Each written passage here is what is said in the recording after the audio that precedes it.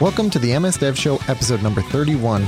This week, we talked to Anthony Russell about getting the next generation of technology enthusiasts. The Microsoft Band is useful in surprising places. HTTP 2, all the things. And why did you write your code this way?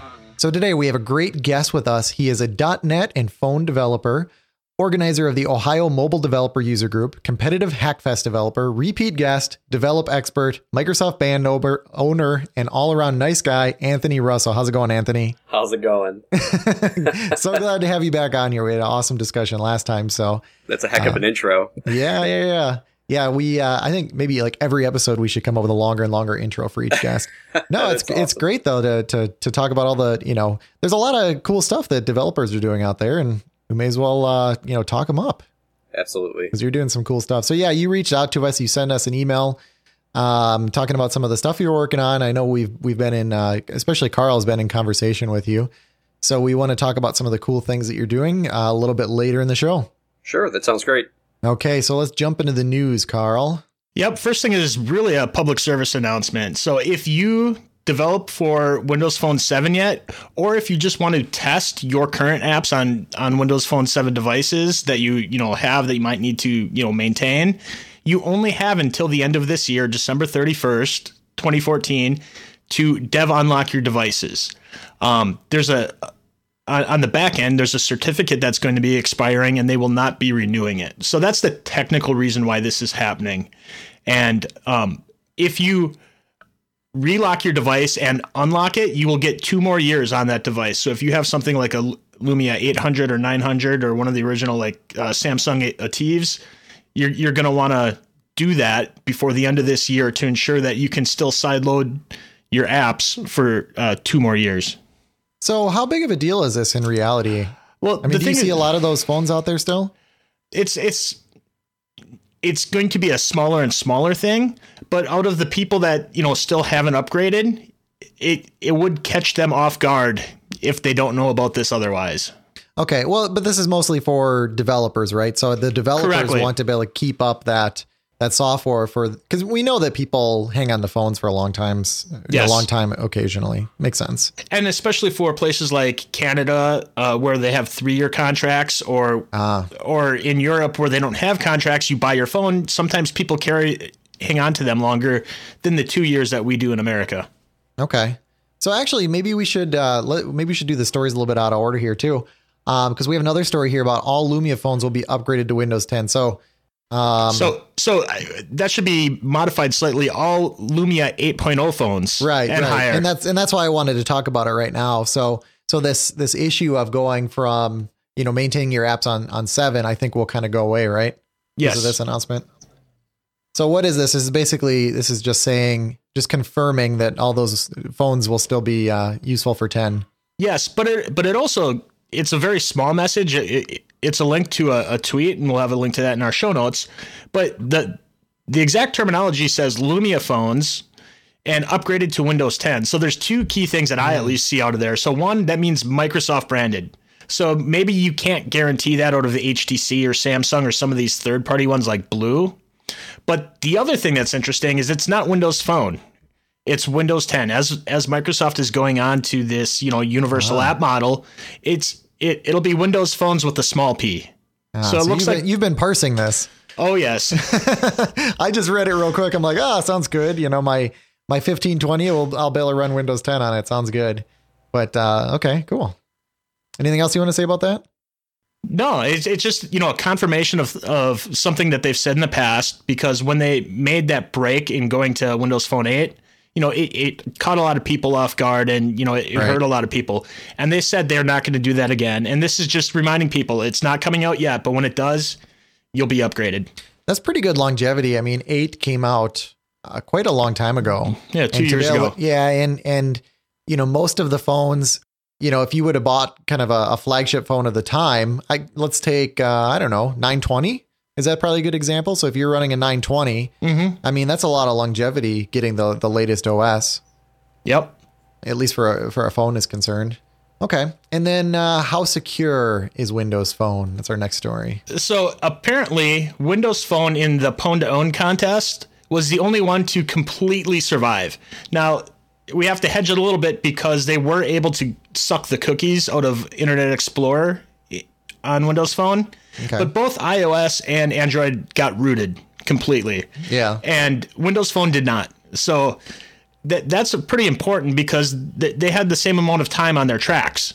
So it's not like there was, just more people were going against the other ones. They had the same competition. Okay. And now, is that through like is that through a website exploit as an example? I guess it doesn't say, does it? No, and the thing is they kind of keep it says in an attack on Internet Explorer. Okay, so it must have been through a website. Yeah, so it was through Internet Explorer, but they don't give out the exact details on it. Okay. Do you remember on the iPhone, I got such a kick out of this. It was, I think it was like jailbreakme.com or something like that. You'd actually go to it on an iPhone and it would look just like the unlock screen on an iPhone. It would say slide to jailbreak. And that's how easy it was at one point. Yeah, I remember that site. That site was awesome. Yeah, it was actually pretty handy. And the funniest part of that was that people were going to Apple stores and they were running the jailbreak on all the devices. Whoops! And it took a while for that to get fixed too. That's a pretty big exploit. I mean, the fact that website could have, it could own your phone. That's scary stuff. So this is cool. And I'm guessing, the other platforms here will be quickly patching their operating systems and be good to go as well. So let's talk about the Microsoft Band. Do either of you have one? I don't, and I'm really jealous of everybody who does. I hate everybody who has one. I would raise my hand, but I'm not on video. I'm only audio. Okay. So, but yes, I do have one, and it's amazing. It's everything you hope it would be. Okay. Yeah, you had mentioned you said one of the game-changing features was the notifications. Yeah, that's it. I'm like, is he going to tell us a story? Yeah. So, I had a lot of great expectations for the Band, and I knew it was going to revolutionize the way that I operated with my phone. The one unexpected thing, though, was that, when you're standing at the urinal and you feel your phone buzz, you don't have to worry about pulling it out and checking it anymore. You can just look at your watch and, you're good to go. You don't have to break stride. Right. No, that is actually one of the things that not the urinal scenario specifically, but the fact that, your phone is buzzing in your pocket all the time. And what ends up happening is I put the thing on vibrate sometimes. I use the do not disturb feature, but when it is on vibrate, sometimes I just forget about it. And then I'm like, okay, did that feel like a text message or an email? And I see the emails popping in on my screen on my computer. So I'll be like, oh no, I didn't miss anything. And then here Carl, sent me some emergency message or whatever. Or my mom sent me something, text message. So being able to just flick your wrist up and just look at it real quick, I think that's pretty handy, especially when you're traveling or doing something like that. Yeah, absolutely. And I joke about the urinal thing, but where it really pays off is in the car. Northeast, we just got hammered today with, like a foot of snow. Yeah. I'm driving down the road. I get a text message or an email or something. I don't want to have to pull my phone out and look. Yeah. I'm probably like the biggest offender ever. So it's nice to, I don't have to take my eyes off the road. I can just glance at my watch real quick, say, oh, okay, it was a message from so and so. Yeah. I'm going to ignore them. And I just keep on going my way. It's definitely nice for that. If you're, I guess I know the answer. If your phone is ringing, you can't answer it from the Band, right? I guess because that wouldn't make any sense because it would still be in your pocket. Unless it was over Bluetooth. It says incoming call, and I want to say it gives you the option to ignore. Yeah. If you'd like. That's kind of nice too. I mean, the 1520, it takes some tooling to get in and out of my pockets. Right. So not having to, yank that thing out every time would be kind of nice. Well, and I noticed that my battery life is going up significantly now too, because I don't use Glance anymore. Because I have no need for Glance. I have a watch, right? And also I leave the ringer off all the time now because it's going to vibrate my wrist. There's no need for an audio. Oh, that's such a good point.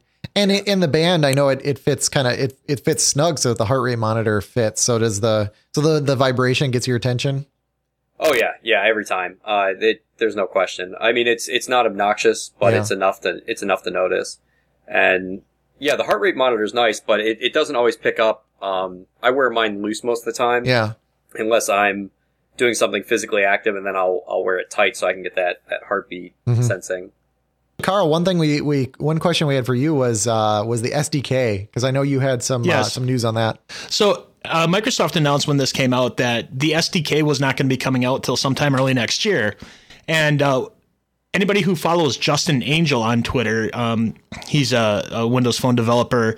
He said if you download the desktop app, you can extract the DLL that communicates with the band, and you can make API calls through that DLL to the band. So anything that the desktop app has access to do, it's not the full SDK that's going to be announced, but you can already communicate with the band. So he's done things like push notifications to it, change custom backgrounds on there, things like that. So if you have an idea for an app and you want to get a head start on it, here's a good way to at least just check it out, see what you can do. Mm-hmm. So Anthony, I know that one of the options in there is to basically push all the notifications to the band. Is that correct? You can get, like any app notifications you can have pop up on there? Yeah, there's a notification center on it. And it operates just like the notification center on your phone. So currently the apps are limited for the actual apps, like a messaging app, an email app. The notifications go directly to those, like the Facebook and Twitter app. The notifications say specifically for Facebook and Twitter. Okay. But for other things like if I get store apps that are updated, or if I get a weather advisory, things like that, they'll go under the notification center. Okay. But yeah, calendar events, phone calls, SMS, email, Twitter, Facebook, those all go to their own apps. And then things that aren't supported yet go to the notification center. Okay. Cause I wrote an app that what it does, it uses the Sensor Core SDK, and it will tell you if you've been sitting too long, if you've been, and it can tell the difference between being on a desk versus sitting around. So I'm just thinking, going off all day. Yeah. Well, that's the point though. Like you'd be better off starting to walk around and smoking. They're saying that the sitting is less healthy than smoking. So, if I had the band, that would be even more ideal, because I could just look down and be like, oh, I've been sitting for too long. It tells me how many minutes I've been sitting, since last getting up to walk around or run or whatever. I love hearing that because, I have a Siberian Husky, and him and I run constantly. We probably do right around 9 miles a week. And, whenever I hear things like that, it just makes me think that I'm doing all that extra stuff, but it just balances. I'm like a zero sum, Yeah. It balances me out. I'm barely healthy. Yeah. I mean, you're cutting off all your circulation the rest of the time. Yeah. Right. So yeah, that's why I wrote the app. You brought up the point that, you don't need to use Glance anymore. And Nokia has been known to have a lot of features that other Windows phones don't have. And it seems like this kind of, evens the bar with some of the third-party things. Yeah. And now that Microsoft owns Nokia, it's less of a threat having those extra features that the other ones don't. For example, I just switched out to an HTC phone because I'm on Verizon. And, I missed the Glance screen. But now I'm looking forward to the band even more, because now I'm not going to miss it. Yeah, that was I noticed that my battery was getting zapped pretty quick, and that was the first thing I did, was I started disabling extra features.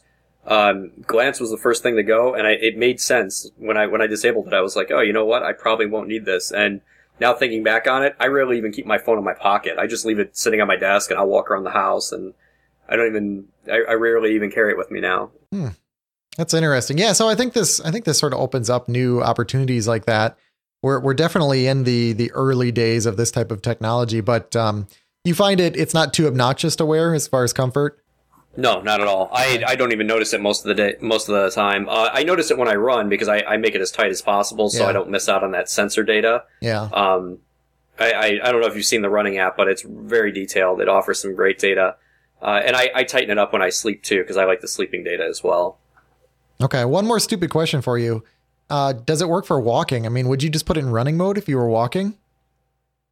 Yeah, I don't know. I mean, I guess you could use it for walking. I haven't seen that, because everybody's like, oh, it works for running, but they talk about other types of exercise. I've seen nobody mention walking.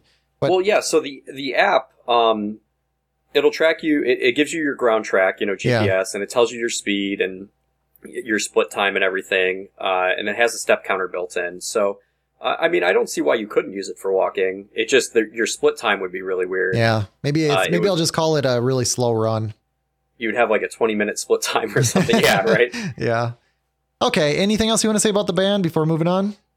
It's amazing. I love it. Go get one. You can't get one. Oh, sorry. Way to rub salt in my wound, you know? Yeah, sorry. Man, I could have ordered one online, and I knew I was going to be driving past a Microsoft store, which is nowhere near my house. So that was just sort of an odd thing. So I didn't order one online. I called ahead the store beforehand. They're like, nope, we don't have any. We're not holding them. And then I went to a different Microsoft store. They didn't have any either.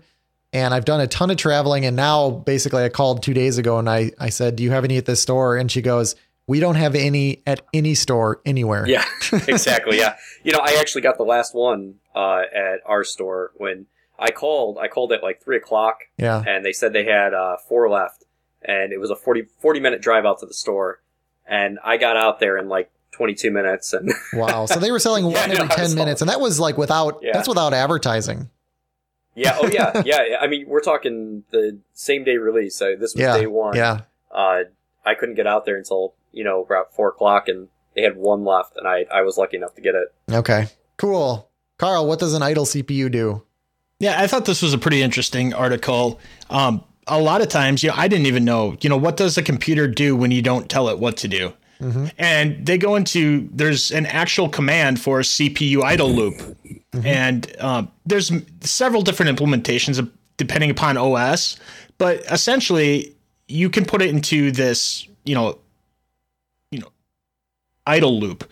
Yeah. In Intel processors, it's in the halt mode, and they go through and there's a diagram that just shows that once it's put in that halted state, it sleeps for something like 4 milliseconds, where it just goes into a lower power mode, and then it wakes up and sees if there's a timer interrupt telling it to wake up. And then it just keeps going and doing that 250 times a second. But just being idle that little bit longer, helps it. Well, yeah, because this thing is, it's a totally different world at the speed things are going there. Yeah. And I remember I had a 286 back in the day, and I actually had a little tool on there to ensure that the halt command would get issued. I think it ran it was like a memory resident tool or something, and it would because this was in the DOS days, right? And it would actually issue halt commands, and I don't remember what the exact purpose was. I don't remember if it was like, to save power or if it was a performance thing. But I recall the halt command very clearly. Yep. Yeah, and it even goes on to tell you, explain that there's lower power modes in this. This is just, right. The first thing that it does.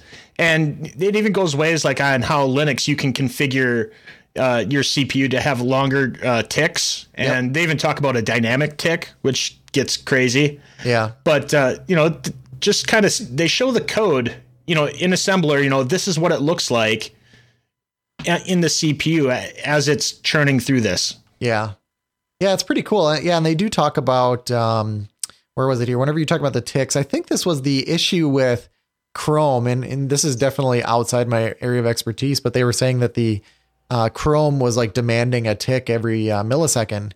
And, Internet Explorer was sort of dynamically figuring out what its tick was, but Chrome, it was just sort of, they were being lazy on, I don't know if it was lazy development or a bug, but there was a bug in there for years. And that has finally gotten fixed. So Chrome is much better on the battery now. Anything else on that? Nope. Okay, this one was kind of cool. It was called HTTP 2 All the Things. So this was a long presentation. It has 30, 40, 50. It's about 50 slides on HTTP 2. And I know there's simpler explanations out there, but I thought this was just a really good presentation on it. So, the issue with HTTP 1.1, which is, the protocol we use today. Well, if you're a web developer, you already know all the issues with it. It was developed back in the late 90s, and it was really designed for real simple web pages. But now we have responsive web pages. We have varying levels of bandwidth. We have fast connections where having all these assets is adding all this overhead. So this just talks about some of the challenges and then some of the things that they're trying to solve. So some of the key things are here, for example, partial send, where you can, first of all, having the server be able to push things to the client, which is kind of interesting, instead of having all these hacks with like WebSockets and with polling HTTP and things like that. So you have like a server push built in, and then being able to do partial sends, a document can, or you can start pulling down a web page, and along with that, it can give it all the initial information to do layout and get header information. And this could all happen in one big header for all of the resources. And then it can sort of prioritize and order the rest of the assets. So it can be a super highly optimized, pull down of that page. And when people really start taking advantage of this, this is going to have, probably the biggest impact on web performance. Because, if you go to a typical web page, just hit like F12 in Internet Explorer Chrome and go to the network tab, and you can see that it's pulling down, no less than like 30 different assets. And this is going to make a significant difference there. Yeah. And as I was looking through this, one of my first questions was, well, how does HTTP 2 affect Speedy? Because that was, Chrome's big push. But as I read through this, it ended up explaining it and I didn't realize that Speedy was an experimental branch of this. Exactly. And as this gets closer towards being implemented, Speedy is going to phase out because HTTP 2 is Speedy and more. Yeah. Yeah. It was just sort of a way of testing a couple different things. And that all gets reintegrated into essentially this, trunk branch, all the learnings from that. And then we end up with this HTTP 2. So if you want to use HTTP 2, which I don't know of any servers that support it, but Internet Explorer in Windows 10 supports it. And that's important because you need, it's sort of a chicken and egg problem. No servers support it, no clients support it.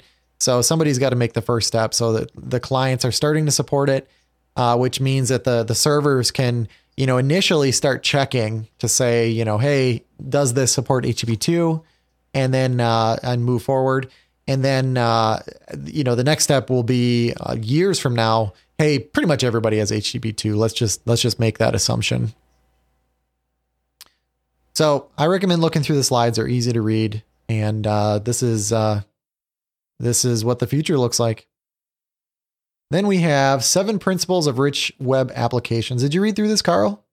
I gave it a good once through. Didn't look at it too deeply, but the 7 points that there are, I think are really sum up what makes up a rich web application and gives you a clue on how to implement it. Yeah. And I wholly agreed with most of these. There was one that I just so let's just kind of run through it, because I think the list is pretty quick to go through. The first one is the one that I have mixed feelings on. So server rendered pages are not optional. So basically saying, hey, the time to the page first coming up is super key. So you have to render it on the server, get over to the client. The problem is we're in this stage right now in web development where, rendering it both on the server and the client can be difficult. There are some solutions out there to do this, but doing it for the most part is kind of a pain these days. So I'm hoping this rule sort of goes away in one way or another. If we're able to use like Angular and all these tools on the client, run those on the server as well somehow to give that initial page. And like I said, I think there's some tools if you're using, Node.js on the back end, but if you're using something like Web API on the back end, it's really just not feasible to render that page on the server. Number 2, act immediately on user input. That one's always a good idea. And they go through into, an explanation there, but just being, as reactive as possible to what the user is doing. So they don't sit there like print. I remember that from, I think it was like middle school. Somebody, I think it was the teacher there. They hit print and they're like, what? It didn't print. Hit print again. Print. I mean, they just sit there hitting it. And then they walk over to the printer and then she just starts screaming because the thing is just, won't stop. And ultimately I had to pull the plug to get the thing to stop. Well, one of the key takeaways I took not only from this one, but a couple of the other ones is the client side has some real advantages. And one of them is being able to respond immediately. Yes. And being able to use that ability to cover up some of the weaknesses of going to the server. Yeah. Yeah. In the applications I've been working on with Angular, it is pretty awesome because you're able to do that and it feels like a desktop app now. And that's why I'm pretty optimistic that we can build desktop class applications on the web now because we can make them that responsive. And just like a desktop app, sometimes there are things that it has to go do in the background, but we've learned that those should be asynchronous and always be, providing some feedback as to what's going on. There needs to be like a crash course or a boot camp for developers to go through for UI design, because I mean, we're not really, when we're talking about this stuff, we're not really talking about, efficiency. I mean, maybe a little bit, but I was looking at the example here for Google. They said, as soon as you start typing, Google's page reacts immediately. Even though it doesn't provide meaningful information, but that action itself is useful. It makes the user understand that, something's taking place based on what they're doing. And, I know that I, as a developer, I'm horrible at UI and, user interaction. I'm always thinking about the bits, so, that we should have a crash course for something like that. I agree. Let's see, reactive data changes. So I'm really big on this one right now. There's all these tools to have the server push data to the client. And I think that the list of excuses to not do this is pretty small at this point. So, as the server is doing something, or as, if you're displaying a stock on a page and the server knows that there's a new stock price, as an example, the client should reflect that within a fraction of a second, or whatever is going on the server. Where it used to be different in the days of having to pull the server, and it was kind of a hassle, but it's so easy now with the tools that are out there. And then the other ones I'll just read through real quick. I won't really comment on, because you can read the article yourself. Control the data exchange with the server. Don't break history, enhance it. Push code updates, and then predict behavior. So those, the reading of those is left to the reader. Yeah, and another link that I'm putting in the show notes. Recently, .NET Rocks interviewed Miguel Castro on using MVVM and SPA applications, and I really liked his approach. He says that a lot of people, when they think SPA, they're like, I have my one page and everything happens within there. Mm-hmm. And he talks about combining Angular on the client with MVC as a backing server component, and having MVC, but have them with pockets of SPA. So if you have like an ordering system, you might have your user, like everything a user might need to interact with your application. Yep. That whole section is a SPA. And when they need to order something, the ordering section is different MVC area, but on the client, it's all that order interactions is another SPA pocket. Yeah. And I really liked how he had that architected and thought through. Yeah. Because it leverages the benefits of both, and kind of keeps that logic separate, because you don't really need to have client side your entire application there at once. Right. Yeah, I think that's really good for two reasons. One is just pulling in the resources that you need might be a little bit easier with those boundaries, because you think through them a little bit more. The other is, browsers, they're pretty good, but even still, it's nice if you can sort of reboot them every once in a while. And what that does, whenever you go to that next page, the actual page, go back to the server and get the next set of content, you're actually sort of refreshing, that whole thing and getting a new start. So if there was some kind of JavaScript error that's sort of lingering and messed up your display, it's probably going to get reset whenever you go to that other page. Let's see here. And then one last thing, this one will be pretty quick. Code tells you how, comments tell you why. So this article is interesting because you don't actually have to read it at all. You just can read the title. I think the title sums up everything, to be honest. Yep. Well, as soon as I saw that you put that in the show notes, because you did that a little bit late, I immediately thought of another article. It was by Eric Lippert. He used to be on the C# team at Microsoft. And he had a blog post this year. It's called Comment Commentary. Mm-hmm. And I thought it was a really interesting way, because he talked about commenting your code when you have a specification, like obviously the C# team would. Mm-hmm. He talks about every method goes back to, that method itself can be referenced in the specification. And every line of code can be referenced back to a line in the specification. So he uses comments to tie those two together with just like single lines of comments. And he uses huge blocks of comments to explain why we differed from the specification. That way, when somebody goes in to, quote, fix it, and they realize, hey, this doesn't fit the specification, they'll see that huge block of code or comments and realize these are all the reasons why this violates the specification. So that really agrees with this article, then. It's the why. Yes. It's the why of each line. And then there is one good, there's multiple good comments here. Actually, you know what? This article is from 2006. Oh, nice. I don't know. I saw it somewhere. I think it must have been a tweet. But anyway, so one of the comments here was, I always ask myself, what questions would be asked by someone looking at the code for the first time? And I thought that was really good too. So it's sort of the beginner's instruction manual for a code handoff. Instead of saying like, hey, listen, I can explain. You can just say like, here's the code. And they look through and they're like, oh, okay, that makes sense. Even if it says like, I was under horrible deadlines and here's what this function is trying to do. And it's horribly inefficient, but it got the job done. Feel free to rewrite. There's unit tests. Like that would be fine too. I love Jeff Atwood's articles. He writes some good ones. Have you guys read Code Complete? I actually have not. It's on my list. I need to read it. I know. Man. I know. That's I feel right bad in saying line no. with, it's right in line with these articles. It talks about just making your code common sense. A lot of it is very common sense. So, things that you see a lot of, like college students that would do that, they try and make their code real complex because they think that, it's the pro way to do it. But really that doesn't help anyone because, the less readable your code is, then the longer it takes the guy coming in behind you to maintain it. Mm-hmm. Right. So, having your code comment itself, I think that's just another way of saying, keep it readable. Sure, use your ternaries and stuff where they're necessary, but you don't need a ternary that goes, I have to scroll to the right for, 10 minutes to read. Yep. And, things like that. So I just bought it. So.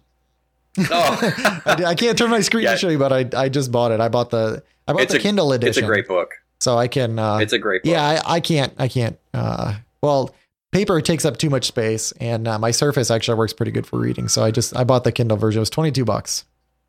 I bought the hard copy just because I wanted something to put on my desk at work. Oh, there you go. But yeah, no, that's a good book. Secure Code, Writing Secure Code is another good book. And the 24 Deadly Sins of Software Engineering. Those are my. Well, my slow picks. down. I only have so much money here. Oh. No, I just bought that one because I know that one was good. Actually, I want to say one of those. There was a different one that maybe it was this one that I had borrowed from somebody. I might have actually read this one or at least read half of it. So, but I have it now, so I'm going to read it. It's Carl can quiz me on the next episode. Well, 2 episodes from now. That Writing Secure Code one, that one was, or I'm sorry, not Writing Secure Code. I mean, that's a good book too. But the 24 Deadly Sins, that one that's a fun read. Okay. Kind of takes you down through the depths of some of the nastier things you can do in code. Okay. Excellent. So let's get to the reason that we have you on here specifically, Anthony. Yep. I'm here for a reason. Yeah. Now, we were having a little bit of a discussion on some of the things that you've been doing lately to kind of give back to the community. And you kind of put a kind of an ultimatum out there or a challenge for people. So I was wondering if you could just kind of explain, what have you been doing recently in your community to give back? And what is this challenge that you're giving to us?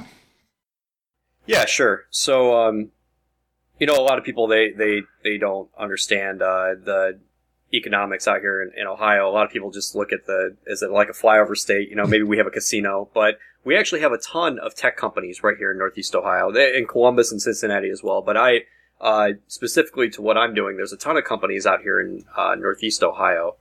And, a lot of these companies, there's a giant skills gap, for the employees that we're bringing in. And I mean, I know it's not just us. I know this is a countrywide thing. Our company, started reaching out to the community, and they just happened to be doing that around the same time that I was also trying to reach out to the community, because I started the, user group. I decided last year, that I wanted to do more in the community. So, I started a user group at the beginning of this year, and, we've blown up. Within the last 10 months, we have a little over 130 members. I mean, it's going great. Also working with the hackathons that kind of gave me some exposure. So my company, Highland Software, they were trying to spin up some programs like a tech club and, working with the high schools in the area. And they wanted to bring me in to kind of relate to the kids because I'm not a suit, I'm a little more, more you're on a their band. level. So yeah, exactly. Right. Yeah. Yeah, so the kids, it's easy for me to sit down and relate to them. Well, when you say kids, they what, see what age are we talking about? Did you say college level? Well, yeah, so I generalize because I work with a ton of different ones. As a matter of fact, on Thursdays, our company, we have a group of guys and gals that go out to a local elementary school, and we work with elementary kids and get them interested in CIS. A couple weeks ago, I taught a thing on I taught them how to take apart computers, and we went over each piece of it. And this week, we went over the internet, and I think last week we did binary. But, I mean, these are third graders, and they love it. They're eating it up. So that's one of the things we do. And then on Tuesdays, we also run our own club. We have a Highland Tech Club, it's called. And that's when we bring in middle school and high school kids, and we work with them. And we've been teaching them JavaScript. This past Tuesday, I taught object-oriented coding in JavaScript. And they loved it. They ate it up. So, these working with these kids, it's great, but the whole point is to get them interested in CIS, because we need more kids to be inspired to get into this field. We need more engineers, and that's what we're trying to do. Okay. Now, what's interesting, I was speaking at a college a couple of weeks ago, and it was a class, and they were like juniors and seniors. And I think there was about 30 students there. And I said, how many of you have written an app? And nobody raised their hand. I said, how many people have an idea for an app? And one person sort of gave me like the half, like, I have half an idea. And I was really depressed after that. So, I mean, are you seeing something different than that? I mean, do you have to go in and like, you have to start to get them excited first and then the ideas start flowing? Yeah, so here's the problem with at least this is my theory. This is my theory on why we have this lack of interest. It's boring. It's really boring. I mean, there is nothing more boring. We're good at making it boring. Than, right? There's nothing more boring than saying, "Hey, you're going to study how to make computers work, and then you're going to spend your life in a cubicle." It's boring, right? So what I try and do is I try and make it fun. I go to the kids and I tell them, hey, you're learning about science and you're learning about physics and you're learning about math in school. Why don't we make a robot that can, blow a hole through the wall, with what why don't we take that science and that math and we figure out, how to blow out windows with sound or something. We make it fun because, it really, I think our goal shouldn't be, it shouldn't be trying to make these kids pro right away. That's never going to work. They're going to get bored. They're going to get turned away. I mean, my eyes gloss over when I read about coding, and I love it. What we need to do is we need to show them how fun it is. We need to show them that they can create stuff with their mind and have it, bring a computer to life or bring a robot to life, or show them that they're only, they're not that far removed from becoming an astronaut with, what they know as an IT professional. And, that's what our country is missing. And that's what our kids are missing. They're missing that inspiration. So that's my roundabout way of bringing you to the challenge that I've come up with. Not everybody can get out there and help all the time, and I got that. However, there are many IT professionals that want to give back. They just don't know how. So I'm challenging, if you're an IT professional, you work in the field. I don't care if you're a coder. I don't care if you're an architect. I don't care if you're an installer or whatever. You work with IT. I want you to go out there and I want you to teach a kid something. Teach them about your job. Teach them about how to take apart a computer. Teach them something. Go to a local school. I guarantee you the local schools need volunteers, because that's another big issue that we ran into, is that not only do many of the schools not have IT programs, but the schools that do have IT programs, most of them don't have IT teachers teaching them. They have underqualified teachers because they just don't, it's not considered a priority, which it's ridiculous to me, because the more kids get interested in CIS, the more it's going to solidify that bottom line of mathematics and science. So, I would love to see IT professionals get out there and give 2 hours of your month. Just give 2 hours to making CIS fun for a kid. You don't have to go lecture them on data types or object-oriented coding. You don't have to do that. Just get out there and show them that IT can be fun. Make a weather balloon, make one of those balloons and stick your $600 phone in it and let it go up and take photos of outer space for you. Or, or, something, get an Arduino starter kit and teach these kids how to blink a light bulb. Or take them to a competition. There are some more advanced programs. That's my challenge to IT professionals. But there are some more advanced things you can do. You can talk to your company about getting involved. Usually companies love to give back, and it's great exposure for them. So it's easy to get the companies involved. You can also work with this company called TechCore. I don't know if you guys are familiar with TechCore at all. So TechCore, what they do is they build material. So they might build a class for you, and then they will sell it to you or whatever. You get it, however you get it, and then you can take that and go teach kids with it. You can build an entire program around teaching kids. They do camps, they do classes, like that class with the elementary school kids that we're working with. All the materials provided by TechCore. So it's a really great program, and they have a bunch of ways to give back. There's a bunch of ways if you don't want to teach, you can donate. It's a great cause. I think this is really amazing what you're doing, but it sounds like just a lot going on. You're hitting kids that I think you said as young as 3rd grade. You're hitting high schoolers. You're hitting college age students. Don't hit kids. Yeah. only when they don't listen. So sorry, Carl. How do you find age appropriate things that are going to keep them engaged without dumbing it down and keeping it exciting, like you said? How do you go about that, or what are some tips that you have for people that might want to accept your challenge? So this is the thing. If you want to make it fun, just be a kid. Look at it. How did Bill Nye make science fun? Why does every kid want to grow up to be an astronaut or a firefighter? Because it looks cool. It looks exciting. So, don't go to these kids with, coding topics. Don't give them the C++ in 24 hours. No one wants to read that.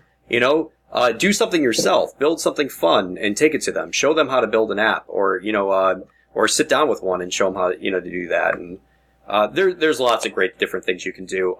If you're confused, I would start with TechCore. That's a great place. And they have a ton of material on there that you can use. And they have age appropriate material. But to give you an idea, I think personally, it's my personal opinion that the younger, the better. These kids, they don't come out of the womb hating vegetables. They hate vegetables because, we don't feed them. We give them chicken nuggets instead. Just like they don't come out of the womb hating CIS. We need to breed them. We need to give them, right from the start, we need to give them a solid foundation in mathematics and science. If we can do that from the start, then when they get to high school, they're not going to be like I was. They're not going to have to struggle through algebra as a senior in high school. They're not going to have to do that. They're going to have a solid working foundation all the way up through the grades. And that's where we need to start is in the youngest grades possible. Cool. Let's see. What do we got next? I have so many questions right now going through my head. This is awesome though. Cause I one thing that I did want to mention, I was at a Microsoft store. It wasn't, recently, but it was, where was I? I think I was down in like the Chicago one, and I mentioned to them, I didn't live near the store, but they said that they run events all the time for kids. So they have like programming classes for kids. Have you ever seen that in the Microsoft stores? Seen any of those events? Okay. I have not, no. They don't have it listed on the webpage, but that might be something to check out too, is to find your local Microsoft store and just go in there. And I'm not trying to like pitch Microsoft here or anything, but, it was just because I happened to be in one. I don't know if Apple does something similar in their stores or not. But there might be some, interesting opportunities there. But, I want to see what's available in my area. Cause one of the problems that I have is, I have 3 kids, but, a 9, 6, and 3-year-old. And the 9-year-old, it would definitely be interested in this type of stuff. I know he is. But I want to include the 6-year-old somehow. So yeah, we have to make it, he raises the bar as to how cool it has to be, a little bit less attention. Yeah. we struggled with that a little bit with Yeah. our tech club, finding age appropriate things because we started out with Scratch. Yep, I don't know yep. if you know what Scratch is. We started out with Scratch with the high school kids, and they thought it was boring. And we also did an hour of code with them. I don't know if you saw the hour of code initiative. I've heard of it. Yeah, it's a great thing, but it's a little played out for the high school Okay, so kids. that's It's a little too babyish for learn.code.com. them. Yeah, I've seen that. Yeah, and the Scratch. You have to help me with that because I for whatever reason I can't seem to get it to do what I want it to do. Yeah, Scratch it's a good time, but the high school kids are turned away from it. They You're want right. the real deal. By the time they get to high school, they want to actually be coding. If they're sitting in a tech club, that's what they want. They want to actually learn the fundamentals of coding. But as you start stepping back in age, that's when you need to start getting a much higher and higher level. So in middle school, Scratch might be fine. Elementary school, you could probably use Scratch, but you also want to use real general things like taking apart a desktop or, just very high level abstract concepts. You don't want to get in there and start coding with, third graders. Their attention span is like 10 seconds. Well, and in my experience, like everybody, kid, adult, whatever, they like working with real physical things. So, you mentioned like robots and things like that.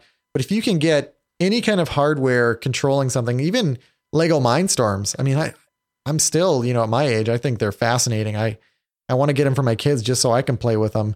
But you can, yeah. That's actually on our agenda. We're going to start after the Christmas break. We're going to work with Lego Mindstorms with the third graders. Okay. So yeah, Lego Mindstorms. Are there any other technologies that you can think of? Well, Arduino is Okay. near and dear to my heart. I love Arduino, mainly because it's like a gateway drug. You start out, you can start plugging things together and Yeah. just make it work. And you don't really know how much goes behind it, but once you start learning and getting more in depth, you can continue on with Arduino. Like you don't have to go out and buy other products. Like you can just continue on with Arduino all the way down to assembly Mhm. code. You can code that on there. Most of my Arduino projects I solder, so you can. So where do you that as buy your well. parts for that? Is that like SparkFun or something else? Yeah, usually I'll use SparkFun or Amazon. Occasionally I'll get something from eBay if I'm feeling particularly cheap. Last resort, or if I'm feeling really impatient, I'll go out to like Micro Center or something. Usually they have So if I want to, introduce a group of kids to this, because I'm wondering too, like my kid's school as an example, if I go into the teacher there and say, hey, let's make this fun for them. So I get an Arduino. It looks like I have all these different pieces that we'll plug in. Is the actual, what do you actually write that code in for an Arduino? Well, okay, so I'll give it in two pieces. The first is the code is you can do it in C++, Java, or it's C++, Java, or assembly. I think those are the languages it supports.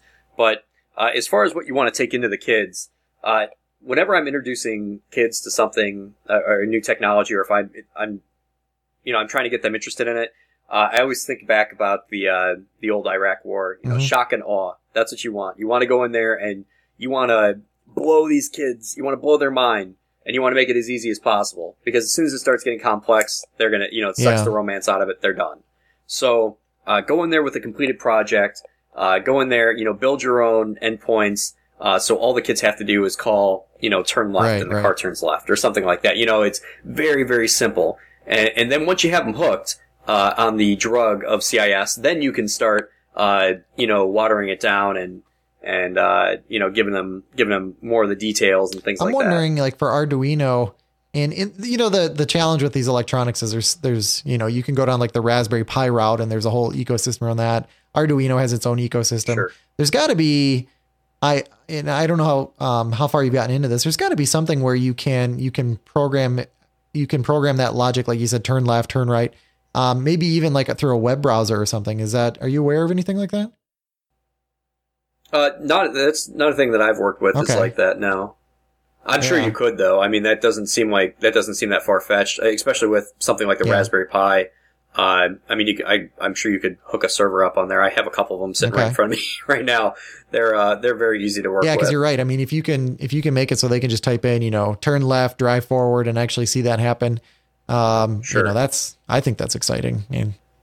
because you want to introduce them slowly into the fundamentals of coding, and that's kind of what we did with our tech club. We eased them into it, and now they're accelerating faster and faster. We started out with just basic HTML. We just gave them real basic stuff, showed them how to make a static page. Then we started doing CSS, and they liked it. We kept adding on and adding on. Finally, we started slowly dripping in JavaScript. Oh, you can do conditionals, you can do functions, you can do just ease it in. And then, like I said, this past Tuesday, after only 6 weeks of training with them, I just introduced them to object-oriented coding with JavaScript. So, it's a very quick ramp up, but it's like, it's just drops at a time. Giving them little bits, little nibbles, keeps them coming back. Cool. As you've been doing these things with these kids, what is the biggest thing or most surprising or impressive thing that you've seen a kid do as being, a member of one of these clubs?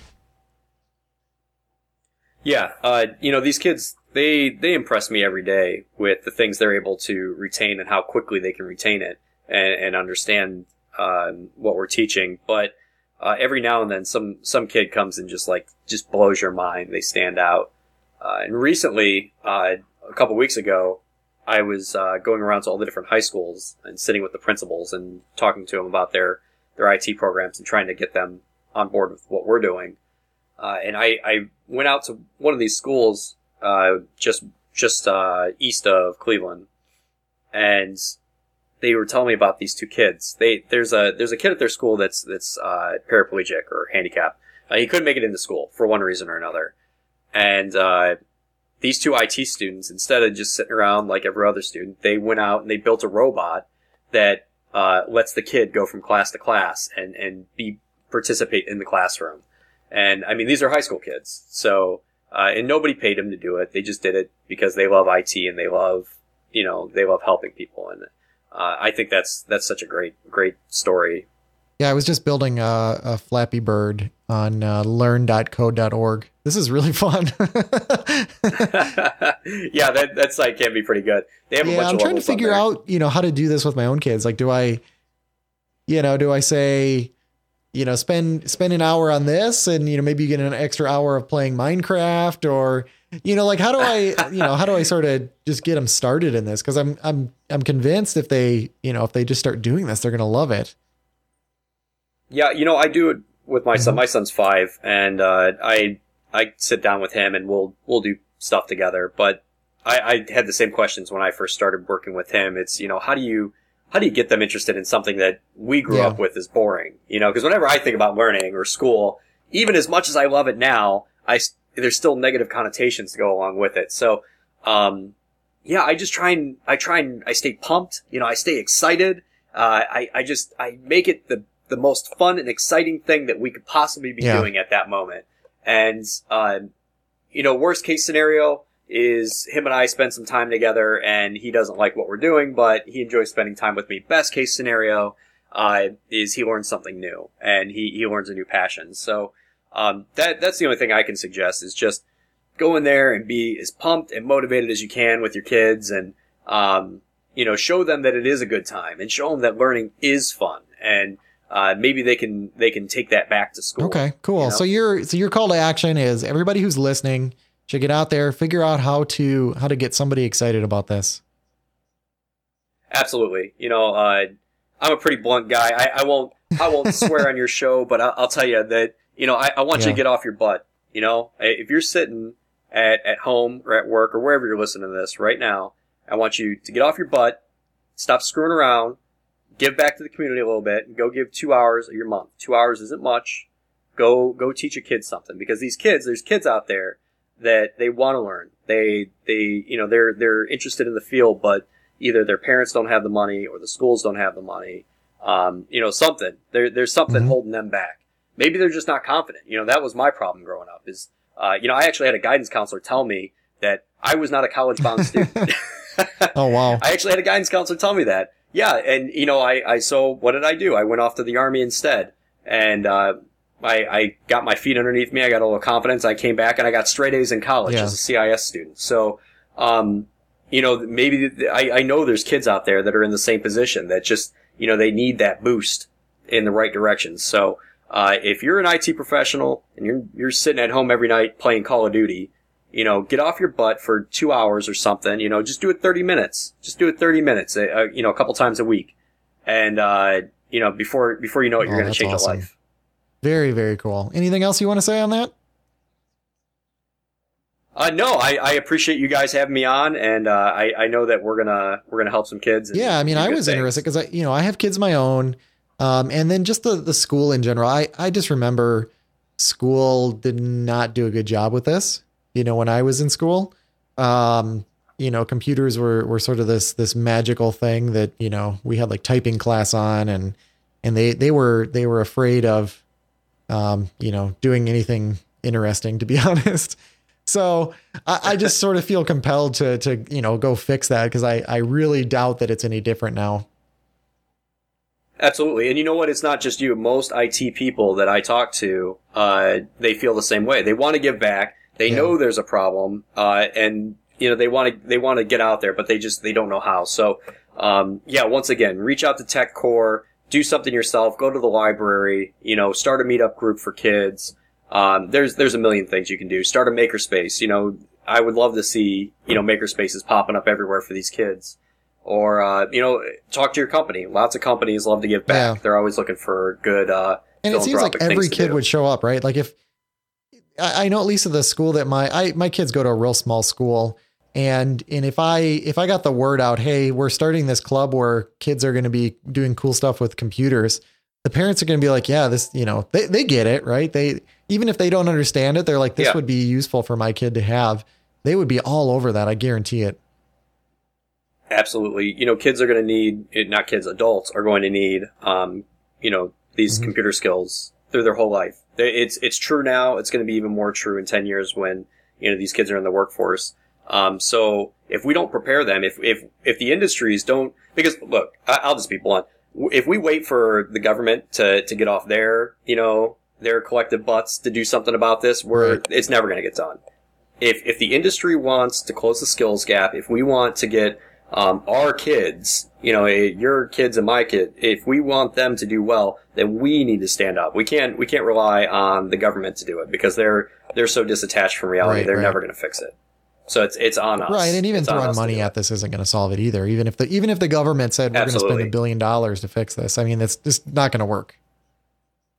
Right. It needs volunteers. I mean, we went to one school, and they had like a Mac lab, and they had like 5 computer labs, iPads, smart boards, all this type of stuff, but they didn't use it. They don't use half of the stuff because they got all the grants to buy it, but they don't have any qualified instructors to use it, or their teachers are resistant to using it. These are the problems that the schools are facing. So this is where we can give back. So I have a game for you. This is a game that we play now. You have to pick a number between 1 and 4. Well, okay, I have to pick a number right now. Like the first part of the game. That's not the whole game. Okay. No. I thought that was the game. Well, let's see. We will go with 3.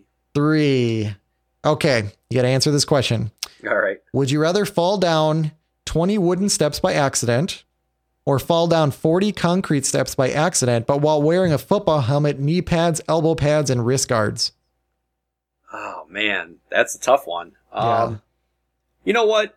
Screw it. I'll take the wooden one with no protection. Go bigger, go home. Yeah. No pain, no gain. You gotta. Because look, I got a theory on this. If you don't feel the pain in life, then you'll never feel the good. You can't go through life and not feel pain. So yeah, bring it. Yep. That's why when I get up in the morning, I hit my head on the wall 20 times because it feels good when I stop. Okay, absolutely. Carl. Pick a number between 1 and 4. 1. Okay. Would you rather suddenly turn into a dolphin and be in the ocean, or suddenly turn into a monkey and be in the rainforest? I'd have to go with dolphin. Yeah, I'm thinking that too. That'd be awesome. I mean, what? Yeah, well, I just read something too that like dolphins spend their entire life playing. Yeah. Well, and what do monkeys do? I mean, we basically are monkeys in the rainforest, right? They throw poop, don't they? Yeah. So they get eaten. So my life wouldn't really be any different. But yeah, as a dolphin, I mean, that would be a good time. I mean, and then you could go find some people and, Yeah. Flips. The dolphin has jumped the shark. with that, let's move on to the Azure pick of the week. The exciting stuff for kids. Actually, I think the cloud has some, we need to be teaching our kids about the cloud. We don't need to talk about that now, but I think that's an important part of things too. But anyway, one thing I do want to talk about specifically for the Azure pick of the week is the Azure Premium Storage. I know we mentioned it. I think we mentioned it a couple episodes ago when it was announced at TechEd, but I just wanted to mention again. There's a video out there. We're going to find a link for this and put it in the show notes. But Mark Russinovich demoed this. So he showed, the performance today. I think he showed it on a single drive in Azure, and he showed, it got somewhere around 500 IOPS. And then he used the new Azure Premium Storage and he cranked it up the whole way, striped it across the maximum number of disks that were allowed. And I think in the demo, he actually passed 60,000 IOPS. Which is pretty good, pretty darn good, especially considering that that's, redundant storage. You're getting, multiple copies of that data, both in the same data center and replicated across different data centers. So I thought that was really cool. And that is, I think it's going to be in preview soon. It's not out yet, but it'll be in preview soon, so people can check that out. And that's really going to make these applications that are being forklifted into Azure, it's really going to make them fly. And then, Carl, what do we got for the app of the week?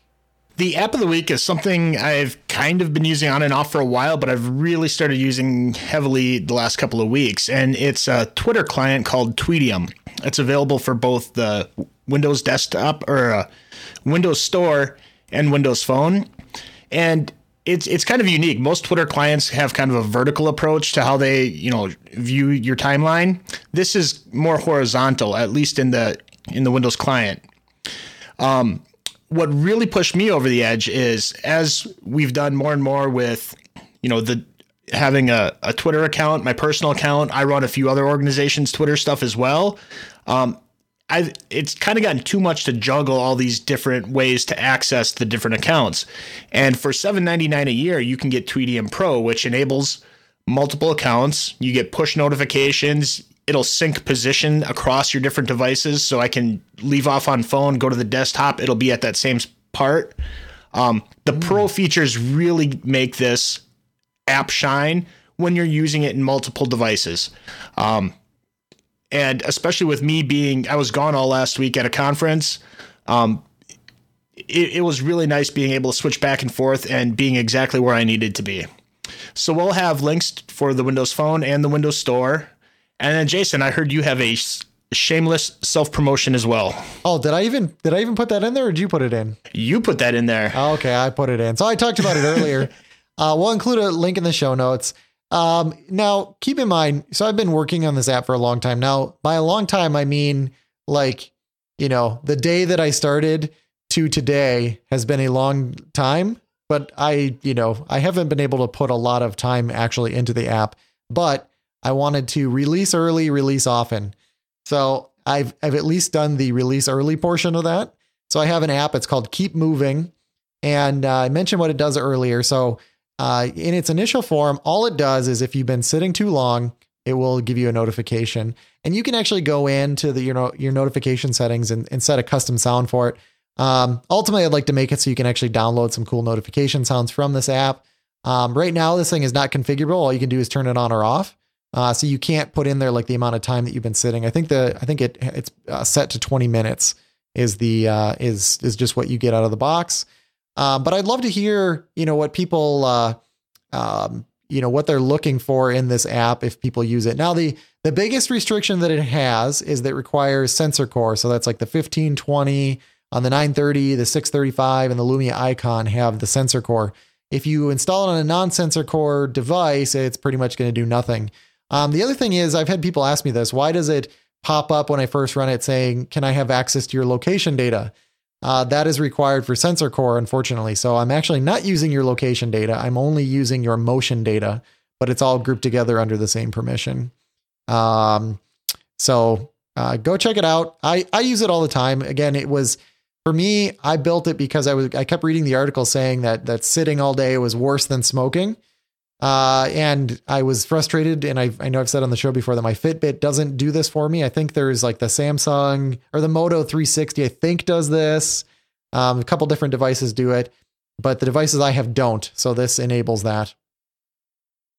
Have you installed? Oh, you don't have, actually, what, does this work on your phone, Carl? You have now you said you have a HTC. I have an HTC. Yeah. So no sensor core.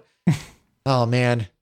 So not, what do you have, Anthony? What phone are you running? I am currently rocking the 925. 925. Does that have? No, it does not. Oh, you guys are well, you can thank my dog for breaking my 920. Well, the 920 didn't have it either. Oh, all right. Well, never mind then. Okay, so I guess it's a small market for this app. That's why we had 2 apps of the week. All right. Yeah, so you can find me www.anthonyrussell.info, and you can find my Twitter link and emails off of there. For me, you can go to ytechie.com or twitter.com/ytechie. For the show, you can email your feedback to feedback@msdevshow.com.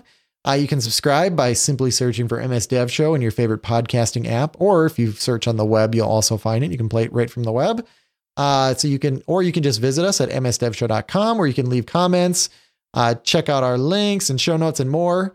Also like our page on facebook.com/msdevshow. Send your comments and feedback to feedback@msdevshow, and be sure to leave us a review at iTunes, Stitcher, Player FM, or your podcast aggregator of choice. Carl, where can they find you?